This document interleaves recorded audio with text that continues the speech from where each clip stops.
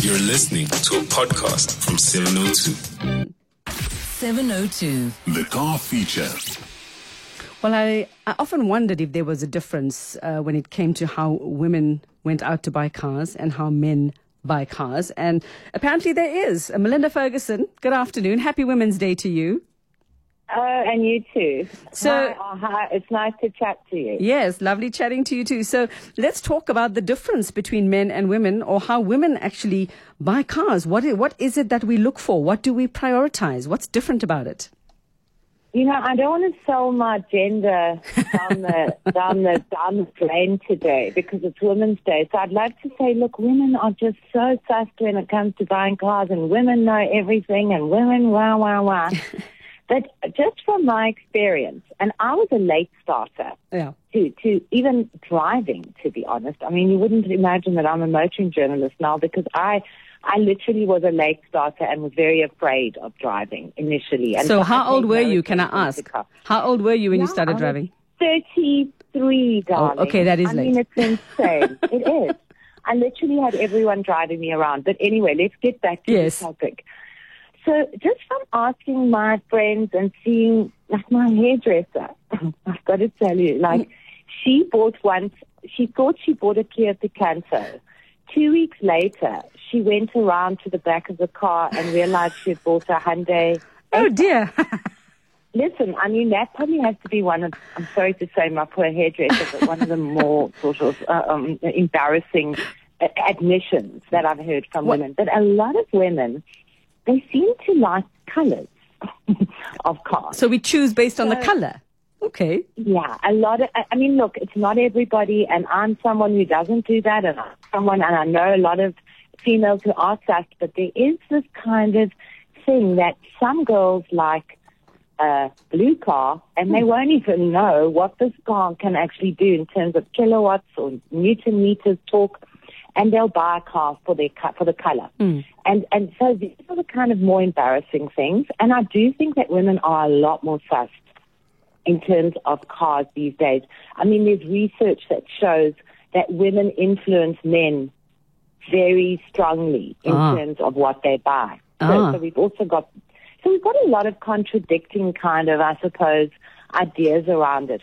But I do think that in order, like whether you're a woman or a man, but men have also been, they've been brought up from the time they were 1 year old to be playing with cars. Yes. And so there's like a very car thing with the male human race. It's a big priority. Absolutely. Yes, it is. Where women are given other kinds of things. So we're not conditioned to really be embracing kind of cars from the time we're children. And it does put us in a position, I think, where we are in a way less knowledgeable, and then ignorance often leads to embarrassment, and then women don't ask. Yes. They don't say, like, what is a great car? What does Newton meters actually mean? Yes, I was going to ask you that. Yeah. Well, listen, I mean, when I started as a motoring journalist, and I have to tell you, I was working at True Love magazine. I got invited to the Tokyo Motor Show, of all things, as my first motoring gig. Not a bad gig, yeah. Not a bad thing, almost like the most wished for invite in the motoring industry to go to Tokyo for the motor show. And I arrived completely green. I mean, I just thought, I'll go to Tokyo and buy sunglasses in the Roppongi district. And oh God, I've got to go and look at the cars. But it was there that I got bitten, because the most stunning concept cars were unveiled. I think it was 2009. I was the featured editor at True Love, so I promptly came home and announced to the team that I was going to now be the motoring editor, and without any knowledge whatsoever. Wow, okay. I decided to start watching Top Gear.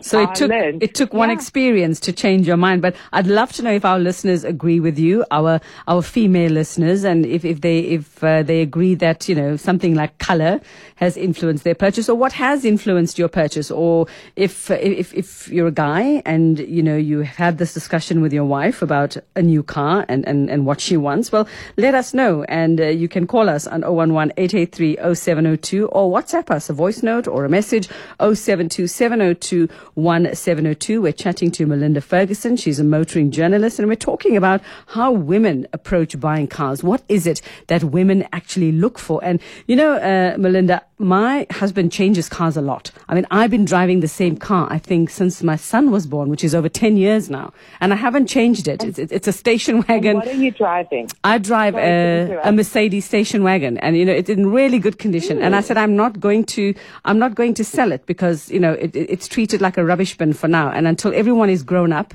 and can actually treat my car the way it is, I will not buy another car. But I must admit, I've always liked a silver car. If I was going to buy a silver car, and my cars have, I think almost all of them, even my first, second, third, have all been silver. But my husband changes cars a lot. And I said to him, I'm surprised I'm still here if you like to change things and you get bored so quickly. But what is it about men that makes them want to change their cars? Is it all men? And why do, and are we creatures of habit? We've got something that's comfortable. We've got something that's moving. We pay for the servicing. Yes, that's fine. Do we know why that difference? Because I think the car thing is very attached to ego and men's egos. And to I think in more recent times, definitely women have been flashing cars as a kind of extension of like, look how well I'm doing, and I'm driving a new Beamer or a new Merc or whatever. And there are definitely women that are kind of extending their kind of credibility through what they drive. But men have been doing that from the beginning. And I think even, those car cards, I don't know if you ever played car cards where you got like cards that you had to sort of compete with which horsepower and the V8 against the V6. No, I never played that game, but it sounds very fascinating. Yeah, it is actually. And I did play that as a kid, but I didn't really know what was going on. But boys always seem to know about the latest cars, who was winning the Formula One. Yeah. There was like a lot of emphasis on boys just being knowledgeable about these things. Yeah. So I think when it comes to men, men are easy targets for the motoring industry because a new car comes out that's faster than the one that was before, and the men are lining up. Yeah, yeah. As you, because you're comfortable in your car and it's doing what it needs to do. Yeah. And you sound like you actually do look after the car. You do take it for services. You do kind of watch. You know your kids are trashing it, but you kind of, your car's reliable, and there's no need for you to go and flash a new car because it's kind of not in your DNA. Is it for us just a mechanism to get from point A to B rather than a possession that is almost like, a mistress or another, a wife or a good-looking girl in our arm? I don't know. For me, it just seems like for us, it's practical. It takes us where we want to go. It moves. It's not falling apart in the middle of the highway, and it's good for now. For sure. And I mean, I've watched I'm a Cape Town-based person, so I've watched the Gulf, because the Gulf is big everywhere in South Africa. But I have noticed more and more girls, but not that many, driving GTIs. And I know when I see a girl in a GTI, she knows about cars. Yeah. Because she's specifically chosen that GTI because it's faster than most of the other. Well, it's definitely faster than the other Golfs, but it's a fast car. Well, if you're from Cape Town, then we know she's Vus, right? That's the word. She's Vus. Well, let's hear what the girls have to say, Melinda. We've got Jackie in Bryanston who agrees with us. Hi, Jackie. Happy Women's Day. Hi. Happy Women's Day to you. And your thoughts on what we look for as girls in a car? Well, I could really relate to what Melinda's saying. Just having grown up, firstly, say I'm dating a guy, for example, and somebody will say, "Oh, what car does he drive?" I'd say it's the blue one. I'd never pay attention to what he's driving, and it's embarrassing. I guess. And so what came to mind is that not so much I get the socializing part, but the other thing is also it's a case of interest. If I'm interested in something, I would really go and learn about it, and I would automatically pick it up. It's a case of selective attention. But if I'm not interested, it just goes over my head. You glaze over. I'm with you on that one. I'm so glad I'm not the only one. Okay, all right. Well, thanks for confessing to that, Jackie. And you're not the only one. You're not alone. Thanks so much, Jackie in Bryanston. A voice notes come through as well from somebody, or not quite. All right. Well, the thing about just saying the blue one, Melinda, and it just reminds me of the time when I just got my car. Well, not just got it. It was a year into it. It was a year into me having my car. And you know, when you get to certain boom gates and you're going to visit a friend and they go, write your number plate. I'm like, I don't know what my number plate is. Can you just tell me? Can you stand there in front and tell me what my number plate is so I can write it? I mean, that's how bad I am at it and that's my attitude to a car. And also what happened to me yesterday was my helper closed the garage door on my car by mistake. And I wasn't too panicked about it. And I said, wow, you're lucky it was me and not my husband, because that would have been a completely different drama altogether. Absolutely altogether. It would have been, because you just sort of... Now, the thing is, because I do this now as one of the things I do I get a brand new car every single week to test drive. So you can imagine how many cars I've driven. I mean, so I got to the point where I literally can identify, I would say, 99.9% of cars on the road. Well done. I'm always changing cars. Okay. So I've become, really aware of all the different brands, the different models, the different specs, and all those kind of things. But when I look at, say, my friend's Facebook yesterday, in fact, she posted something saying, I need a new car. I think I want a Suzuki or a Hyundai or I don't know, she gave some other brand. But she never said, I need a hatchback, I need an SUV, I need something that's going to transport 4 kids, I need something with fuel efficiency, I need something with good power, good kilowatts, I need to be on gravel, or I just need to go zipping around the city. So she gave no information whatsoever except for some kind of vague reference to brands. And then I watched what the response was. Everyone who responded was a man. Oh, because they're all the experts. Stories, yes. The stories they were telling, and I kept chipping in, a bit of actual knowledge in there. But the men were so confident in their advice. And some of their advice was absolute rubbish, to be honest. But they think they know it, right? Yeah, they've got this inbuilt confidence that they're going to be telling her she must do this and she must never do this and she must never do that. And I was like thinking, it's just a supposition that men, because they've been brought up to know about cars and because they've been brought up to play with cars, they really are the know-it-alls about cars. Where women were all reluctant to give their 2 cents worth because they almost felt it wasn't their domain to be able to say this. Well, it seems from what you say that some women might be more experts than men in this regard. But let's go to, I think it's Tracy in Boksburg. Hi there, Tracy. Happy Women's Day and happy birthday. I believe it's your birthday. Yes, thank you. Hi, ladies. Happy Women's Day. Yeah, right back at you. I hope you're getting a car for your birthday. I wish. I wish. Well, how do you choose a car? Normally, I would buy all the sporting magazines, car magazines, and then towards the end, there's like a couple of pages with different brands, cars, and then I'd look at from what does it take, how long does it take from 0 to 100, what is the power, what is the consumption in terms of fuel. So I just don't buy a car. I look at every detail. Wow. And to also how much it is, what are the interest rates looking like with banks, how much am I going to be paying my... Wow, that's a lot of research. I know, and it takes me a long time, actually.